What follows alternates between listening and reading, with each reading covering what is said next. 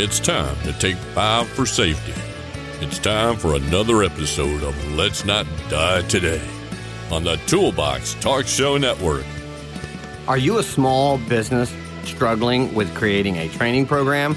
Are you looking for an easy-to-use, inexpensive solution? 7TAPS. Micro-learning made easy. Create courses in just minutes. Get 10% off the annual subscription using our special code. Check it out at toolboxtalkshow.com/training. So, I have some safety tips for you so none of you end up a potato face. What's a potato face? Well, that's slang for a welder with flash-burned eyes. Our topic today, welding safety. Let's start with definitions. How does OSHA define welding? Welder or welding operator means any operator of electric or gas welding and cutting equipment.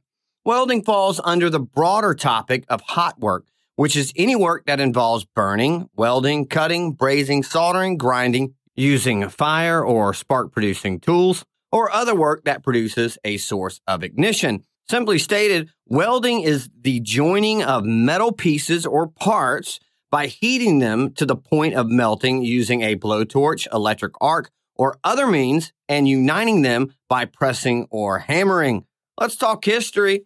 Welding has been around since ancient times. In the Bronze Age, small gold circular boxes were made by pressure welding lap joints together. The Egyptians were welding pieces of iron together around 1000 BC. The art of blacksmithing started in the Middle Ages. Tools, agricultural implements, cooking utensils, and weapons were forged by heating pieces of wrought iron or steel until the metal became soft enough for shaping using a hammer, anvil, or chisel. What we think of as modern welding started around the 19th century. Acetylene was discovered in 1836 by Edmund Davy. Still, welding was not practical until around 1900 when a suitable blowtorch was developed. In 1903, 2 French engineers developed oxygen-acetylene welding. Pure oxygen instead of air was used to increase the flame temperature to melt steel. In the 1920s, arc welding electrodes were developed. They were capable of producing high-quality welds. Since the 1920s, more efficient techniques have been developed, including electron beam welding, friction welding, and laser welding. Let's look at some statistics. In July 2018, Business Insider ran a story on the 34 deadliest jobs in America. The story was based on statistics from the Bureau of Labor. Welding, soldering, and brazing workers came in at number 30. A report published by the NFPA, that's the National Fire Protection Association, shows that from 2013 to 2017, fire departments in the U.S. responded to approximately 4,600 commercial fires involving hot work. These fires resulted in 15 deaths and 198 injuries. In an article published in May of 2017, the NFPA reported on key lessons learned from the Chemical Safety and Hazard Investigation Board's investigation into hot work incidents. Between 2010 and 2013, the CSB reviewed 187 incidents, 85 of which resulted in a fire or explosion when working near a tank or container. These incidents resulted in 48 fatalities and 104 significant injuries. Let's talk safety.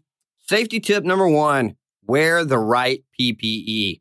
Always keep your clothes fully buttoned and uncuffed when performing hot work, and wear wool or insulated fabrics. Wear all the appropriate PPE, such as insulated gloves, steel-toe boots, leather aprons, and insulated coveralls. Don't forget goggles and face shields or helmets, which protect your eyes and face from hot sparks and molten particles.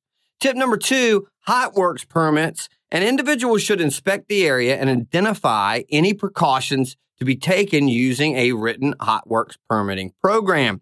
Have fire extinguishers available in the immediate area, move all combustibles at least 35 feet away, or have them adequately protected or shielded. Implement a fire watch of at least 30 minutes. Some companies may have designated welding areas instead of a hot works permitting program. Be sure to always perform welding in those areas to comply with your company's requirements. Tip number 3, compressed gases. The gas inside an oxygen cylinder is compressed at 2,200 pounds per square inch. Yet the wall thickness of this cylinder is only 1/4 of an inch. If the cylinder falls over and the valve breaks, the gas would escape through an opening about the size of a pencil.